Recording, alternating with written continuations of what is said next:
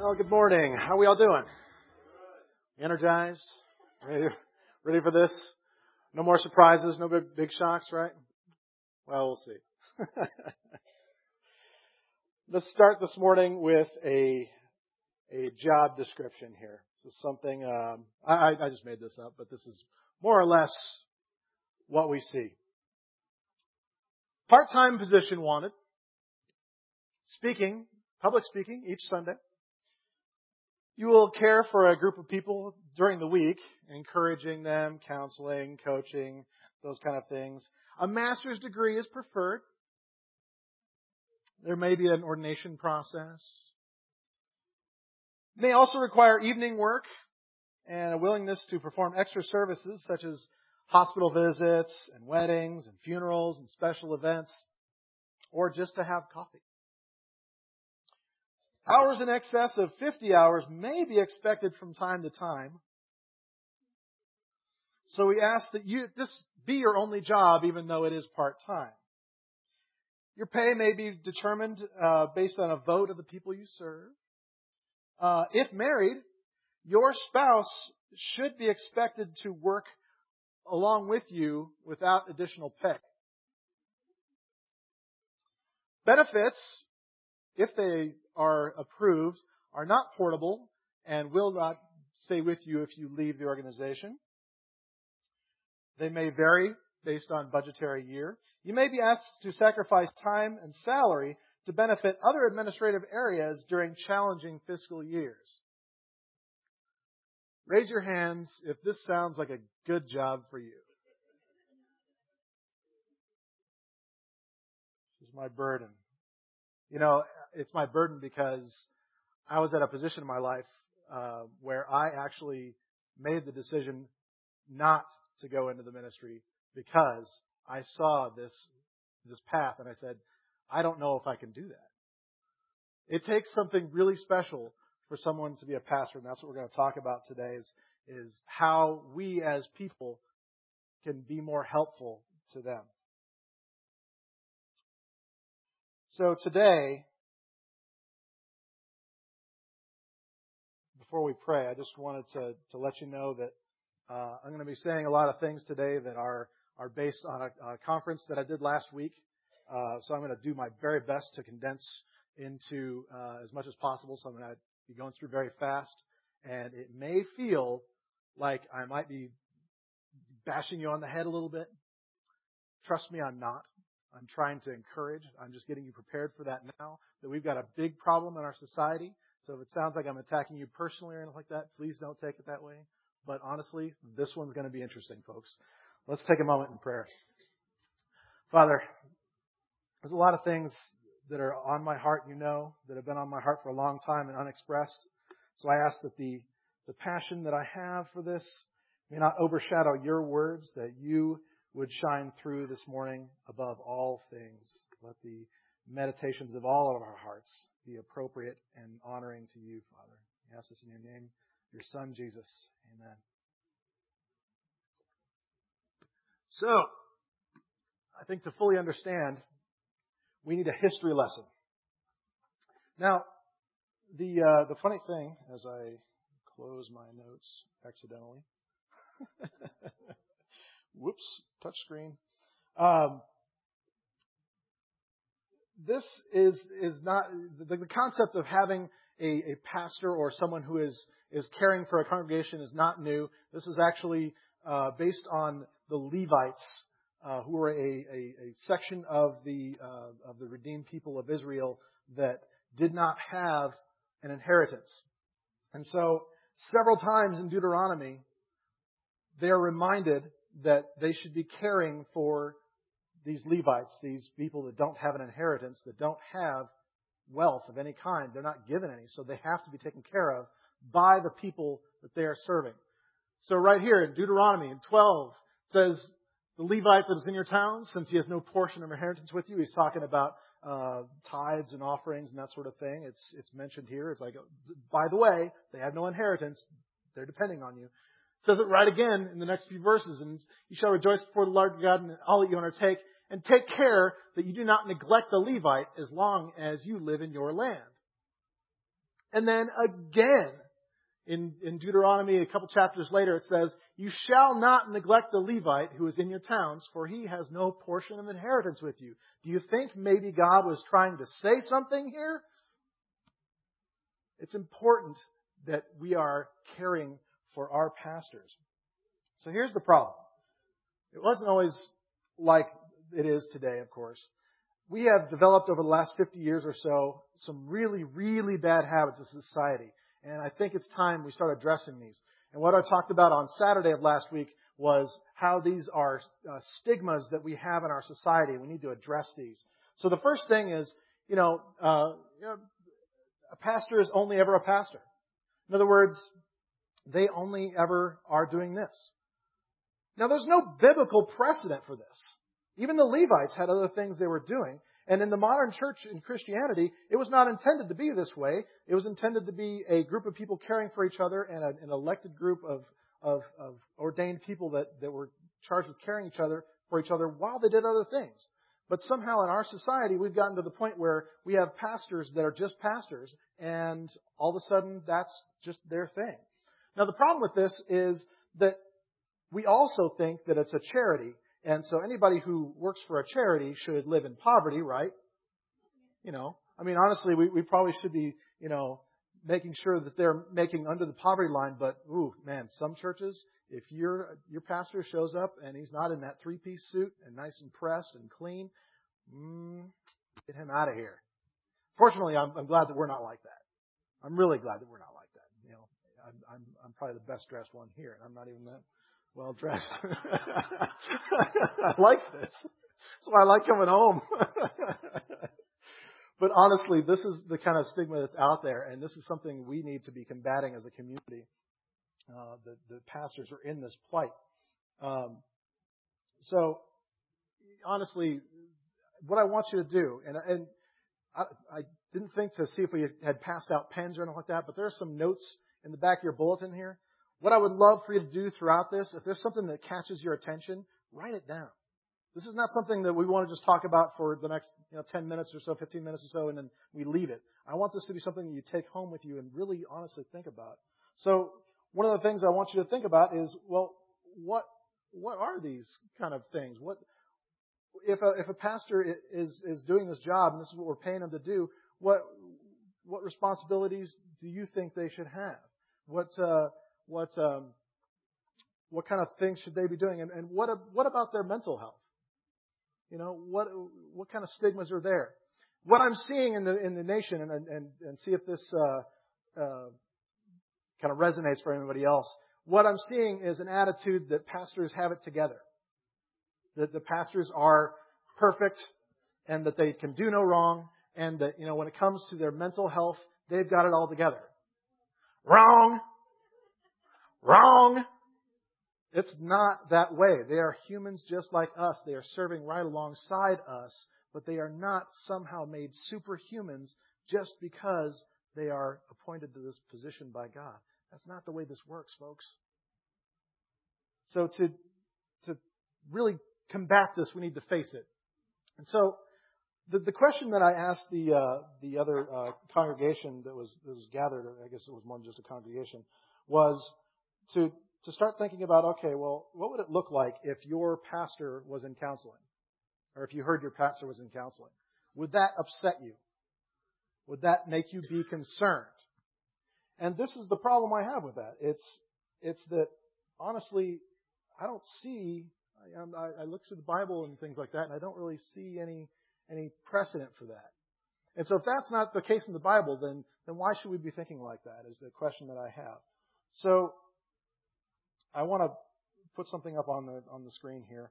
And this is something that Jeff and I were talking about a couple of weeks back, and just in the reality of things. And I haven't mentioned this part. So there were 2 studies done in the last decade or so.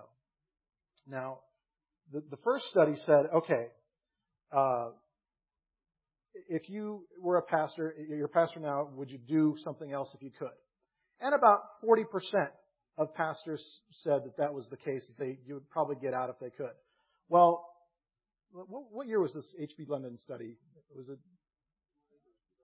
2001. Okay, so this other one was in 94 or so. So within about 6 years, that number is now 70% of pastors saying that if they had a chance to get out of where they were, they probably would. Does that tell you anything about what we're facing here as a nation, as a church, and worldwide? Something is not right here. Something that one of our conversations with Jeff it stood out to me that pastors are tired. And you know what? I don't blame them.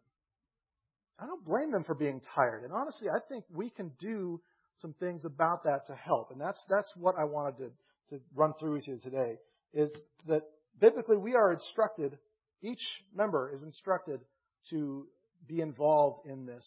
And so what I think that means is not just serving our community and serving each other, but serving our pastor, serving our pastor's family. It's not just something we should assume is being done, because otherwise this is our result if we think of that. So I love this phrase. I love this, and I'm stealing it. It's stolen, and you can't have it back. Jeff told me that pastors are the new unreached people in the church. In other words, let this sink in. As far as this goes, when you think about outreach in the church, who do you think of? You think of maybe homeless, or you think of maybe single moms, or you think of all these other things that we have going on that are good, and we should be doing these things. But the problem is, we're not reaching the people at the very top that need it. What kind of health do we expect if that's going to be the thing? Now, here's the thing. As we sit in our nice, comfortable space here, you know, it's nice and air controlled and comfortable-ish seats. You know, it's really not a hard thing to be here, is it? Thing is, we need to wake up. And I love that we were talking about this in the last few weeks, that, you know, are we living in the end times? Well, hey, guess what? This stuff's coming. You know, we've got Islam on the rise. We've got secularism invading churches. You know, we've got all these things, and if we're not focused on what's really important, if we're not focused on what's really important in these churches, all these distractions are going to take over. In the news this last week, Pastor Andy Stanley said something that he kind of regretted saying it this way. And he said basically that it was not good for churches to want to remain small, is what he said. The way it's been taken is that small churches are bad. Big churches are good. This is the way the society takes that. So it doesn't matter what you try to say. What he was actually trying to say was, you know, it's not good for you to try and remain small. That's all he was trying to say. But the society takes it the other way. And the more this happens, the more isolated pastors become, the more afraid they become to say anything at all, because they will become this 70% of the unreached. So the bottom line here is that we need to decide if we want Satan to win this war or if we want to win this war. Now the thing is, healing, in my opinion, and this is a hard thing to hear sometimes, but healing begins at the top down. Healing doesn't begin from the bottom up. So if we aren't focused on keeping our pastors healthy, what kind of results do we expect? So in other words, the focus of our healing, the focus of everything we try to do to heal the church should be right here at this 70% of pastors, not just our own pastors' families, but pastors all over the place. Now, it's easy to become judgmental about pastors and their roles, right? And the thing that struck out to me a couple of weeks back was this passage that, you know, Matthew said, or Jesus said in the book of Matthew here, "Judge not that you not be judged. For with judgment that you pronounce, you will be judged. And with the measure you use, it will be measured to you. In other words, if you try and take the place of God, you'll have it come back on yourself. Now, if you're sitting in a place where you're judging a pastor from what he's doing, do you think that might come back to you a little bit? I'm just saying. But here's the crux of this. And this kind of has a double meaning. I love the words of Jesus because a lot of times they'll have more than one meaning. And he's saying, take the speck out of your eye first so you can help someone else. It's the basic thing of what this passage is saying. So, you hypocrite. First take the log out of your own eye before you work on the speck on your brother's eye. We can take the same kind of notion in the church. We can say, if we can't fix what is wrong, if we can't fix the big problem, we know this is a big problem. We aren't talking about it, but we know it's a big problem. We just kind of expect if we, either throw enough money at it or something that it'll just fix itself. If we do that, then we're going to fail. So we need to work on this big log that's in our eye before we can worry about the speck of all these other things that are going on. And that is the crux of this. Now, what I'm going to do is I'm going to go through some ideas that I've had. So some of these are biblical ideas. Some of these are just, hey, you know what? We're living in a world that has changed ideas. And so I'm really wanting this to be a dialogue kind of a thing where I am going to say some things. I want you to write these down if these really resonate with you. And I don't want it to feel like this is something where I think every person in this building should be doing all of these things every single week, all the time. That is not what I'm saying. We're all gifted with different things that we can be doing. So as I go through all of these, I want you to write down. If anything just really strikes your fancy, I want you to write this down on how maybe you can serve and help our pastors. I'm sorry, I'm so dry this morning. I don't know what's going on. Okay, first off, this is first and foremost in my mind these days. We need to protect our pastors. And I'm not talking about just Jeff here. I'm talking about protecting pastors as a whole community of believers. Now, the first thing is actual physical protection. I believe very strongly that if you are in a place where you are feeling unsafe, you're not going to be effective at your job. If you are in a position where you think that any day there could be any number of threats coming at you, even in your little cubicle at work, how effective are you really going to be? Are you going to be watching everything else around you instead of focusing on what you're doing? I think that's true. So honestly, I think we're doing a great job of this in our church today. We have a system of things that we can do if there is a crisis or whatever happens. We've got people that are training themselves specifically in how to handle this. And so it goes on. We don't even realize it's happening, but trust me, it's happening. And it's a great thing. Amen? Next is mental protection. In this, I really believe that this is not necessarily something that members of a church should be worried about. This really should be something that we do as far as like church policy kind of a thing.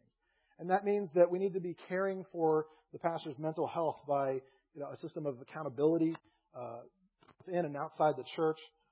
We need to be focused on giving them the resources they need to grow, not just to just give sermons every Sunday, but to be growing as people and to be challenging their minds and giving them the time to grow. The next thing is spiritual protection. And this is a tough one today, because honestly, I think we overlook this far too frequently, that we just think that it's easy enough for the pastor to lead all of the spiritual things in a church, but we don't think about how we can help encourage that and form a spiritual protection of prayer and everything else around the pastor. We sometimes forget that. Now, this brings me to my favorite one, and this is social protection, because this is where I'm containing my anger this morning, and it's good. But honestly, we need to do a much better job about defending not only our pastor socially, but defending all pastors. If we hear about people that are coming down on pastors for this, that, and the other, it doesn't matter what the context is. We need to be protective of pastors that are called to do a job much harder than any of us would be willing to do. Amen? Oh, wait. there's one more thing socially. And I almost forgot it. Because it's the one that honestly is the most dangerous. I don't like thinking about it. But it happens in every single church, and I've got to say, I've even seen it happen here. And that is my least favorite thing in the world, gossip. I hate gossip. I hate it. Hate it, hate it, hate it. Gossip is when you say something about someone or on behalf of someone, but they don't know you're saying it. That's what gossip is. You take that basic level, it can go to any number of different things. And it doesn't matter if you have good intentions or not. The reality is, gossip kills churches. And gossip kills pastors. It's true. You know, I find it fascinating that we have these problems, but we don't say the thing that needs to be said the most. I'm going to say this to you. We can be the community that fixes this. We can be the community that fixes all these problems like gossip. Now, there's other things we can do, and I'm going to just go run through these really quick because I think Jeff and I are trying to get some ideas going with this too about how we can connect pastors with each other. It's really hard for a pastor to say anything to their church members or to have members in the church. It's just really tough. And you know what? Let's think about it. It's hard. It would be hard for you to hear anything heartfelt from the pastor sometimes. It really is. You look up to them to lead. It's really hard for a leader to get down in the dirty and say what's going on in his life. So pastors need to connect with each other. And this is where I really want to hear ideas on this from you. You know, I would love to get an email or a Facebook message or something, or just to talk to me sometime. Because honestly, this is something that is a struggle to figure out how we can get pastors connected with each other in a meaningful way where they can be honest with each other. You know, locally it doesn't seem to work as well as we'd like, and so trying to figure out ways to bolster that, and just, you know, whether it's just connecting nationally, doing coaching like Jeff is doing, which I think we should all be supportive of, by the way. I encourage you to let me know what solutions you can come up with. And this is honestly something that I want to show you this slide because this is something that I went on quite a bit longer with the other group that I was with. But it's a thought that occurred when I heard Dave Ramsey talking about a children's ministry. He was doing some budget stuff with a church, and they said, "Oh, we love our children's ministry." And Dave Ramsey looks at the books and he says, "No, you don't." They're like, "Yes, we do. We love the children, and we love doing all these things for them." He's like, looks again at the budget. He's like, "No, I'm not seeing it." No different with our pastors. If we're not caring for their needs financially, then we have no business asking them to be involved in this full time. In other words, if we have this kind of notion that the pastor is only a pastor, then we need to put up or shut up. It's as simple as that. And I applaud our church for doing that. I think we're doing a great job of that, honestly. Yeah. Another thing that I wanted to get into is healing. Because this is such a tough thing. Because, you know, pastors, especially the over 42 crowd, it's tough for them to hear things. They get into this defensive mode. They've been in these stigmas so long that approaching them with this care can be really hard. You have to be really passive about it, and you don't try and take on the problem head on, in other words. You know, there's ways we can do this, and that's what we're going to talk about. You know, encourage your pastor, our pastor. See, I'm already in the same mode of spot speaking. Sabbaticals are really important. Making sure that Jeff is covered. Actually, like I said months ago, that's why I feel that I'm at this church, is to be able to give Jeff a break every now and then and let him know that it's okay to take some time off, that it really is, and to focus on his health as well as all of ours. It's really important. So, you know, lay preaching breaks like this are really important. Now, another push button with me is counseling. You know, I say this a lot almost every time I'm up here, but honestly, I think counseling is sort of like a oil change. You know, it's, if you don't get it regularly, you're going to have a problem with your vehicle eventually. Just like if you don't get counseling on a regular basis. It doesn't have to be that you're in counseling because you're having a problem. It's because you're in counseling to try and prevent a problem. It's important. And if you hear stigmas out there about that, I encourage you to challenge people on that. In 1994, they created Pastor Appreciation Month. And we actually practiced this once or twice. And it was a good thing. And I was talking to Jeff about this. The feedback that he gave was really, really positive. But here's my idea. I think we need a pastor appreciation team. And if this is something that you feel you'd be passionate about, I want you to think about this and connect with me on some of my other ideas about this so we can actually reach out and just practice this. In other words, instead of it just being something we do, for a month or whatever, that we actually make it a priority all the time. And we're just practicing this just like it's second nature, and us being a church that is a model for others. Wouldn't that be cool? So if that's something that you feel you would be led towards, contact me about that. I have some ideas for us. I need to click that. This one's important to me. Caring for the pastor's family. Now, it's easy to just focus on Jeff, isn't it? But there's somebody sitting right here that needs our help and support too. And right there. And we can imagine his kids were there too, but they're not here. But they all need our support. Honestly, what Jeff was telling me, it resonates with what I've heard from pastors all over the country at this point, because I've been kind of asking these questions a little bit.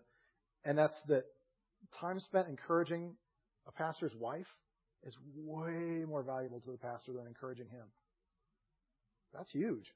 And that's easy. We can do that. We can do that without any prompting whatsoever. We can just do that. Good job, Kathy. Really appreciate you. Not just for what you do.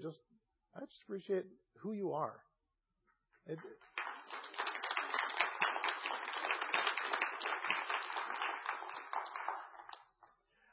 Now I got to say this: in our world, it's easy to get caught up in caring, meaning you follow their every movement. Well, that's stalking. Stalking is not caring. You shouldn't be offended if a pastor's wife or kids are not on Facebook or reject your friend request. It's because they are bombarded with this stuff, and it's hard to be a pastor's family. So be sensitive to that.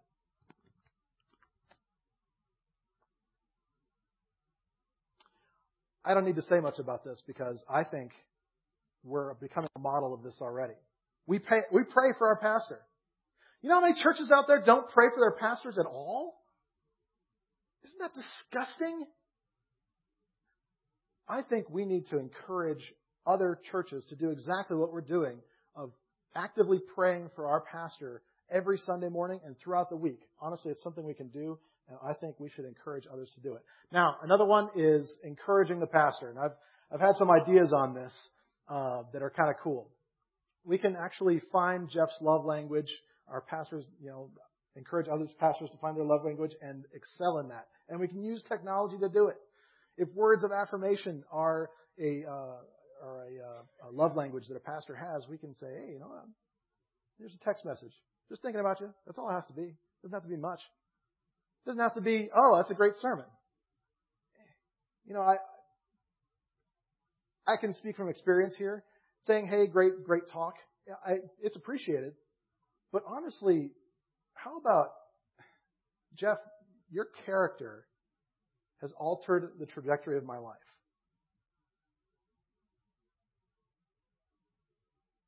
And honestly, I can't imagine being here without you. Honestly. So, if you're impacted, it's time to impact. I'm going to skip over the next one. This is huge. No pity parties. No pity parties. I don't want to hear about anybody coming up to Jeff after the sermon saying, are you okay? I don't want to hear about that. We're going to practice this in other ways. I don't want to hear about that. What I do want to do is focus on growing before we go. Just like our mission today. We need to focus on on growing Jeff, on growing Kathy. These are our first steps, folks. If we can't do this, then we're not going anywhere. If we can't fix it, well, not fix it, but encourage it from the top, what hope do we have?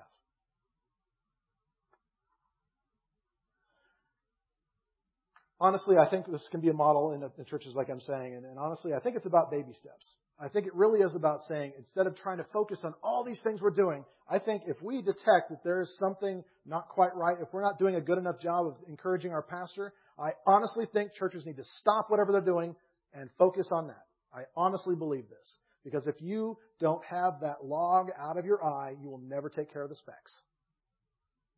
It's easy for us to do ministry elsewhere.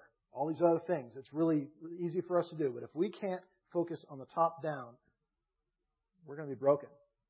We're not going to grow.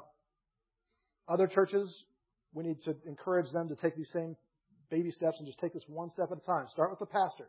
Once you got this good system going with the pastor, then work down the chain to the rest of the leadership and the rest of those people that serve and all these things. The reality is,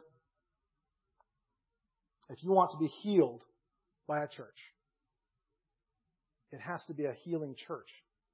We can't skip a step at the top to become that. You can't just put somebody from the street out into a hospital and say, you're a doctor. We need to focus on this from the top down. And the result is that we are no longer what I call a country club for the redeemed, or I used to be Presbyterian, so we call this the frozen chosen. Country club mentality is that you're served. A hospital for sinners is a concept where you are serving. If you want to see the church transformed, this is where we need to start. Now, the conference that I was at gave me some of these little hearts to send back. And honestly, I didn't know what to do with them until just about 20 minutes ago, 30 minutes ago. I was like, okay, God, tell me what to do with these things. They're sitting on the table back there. And if you are feeling convicted that this is something you want to do, you want to say, maybe I can't do all of these things that DJ talked about today, but I can at least do something. Take one of these home with you. Pray about it and pray about what you can do. Amen? Let's pray, and I'll have Chaz come back up. Father, it's tough for us. We get caught up in schedules and being served in so many ways in our lives that we forget that we need to be caring from the top. Father, forgive us for this. Forgive us for all these ways we've neglected. And help us to know how you would have us serve our pastors and our families. God, we love you and we pray these things in the name of your Son, Jesus. Amen. I wanted you to know that I slipped DJ a $100 bill a week ago when I asked him to preach. No, I asked him, just kidding. I didn't even give him a warning about it.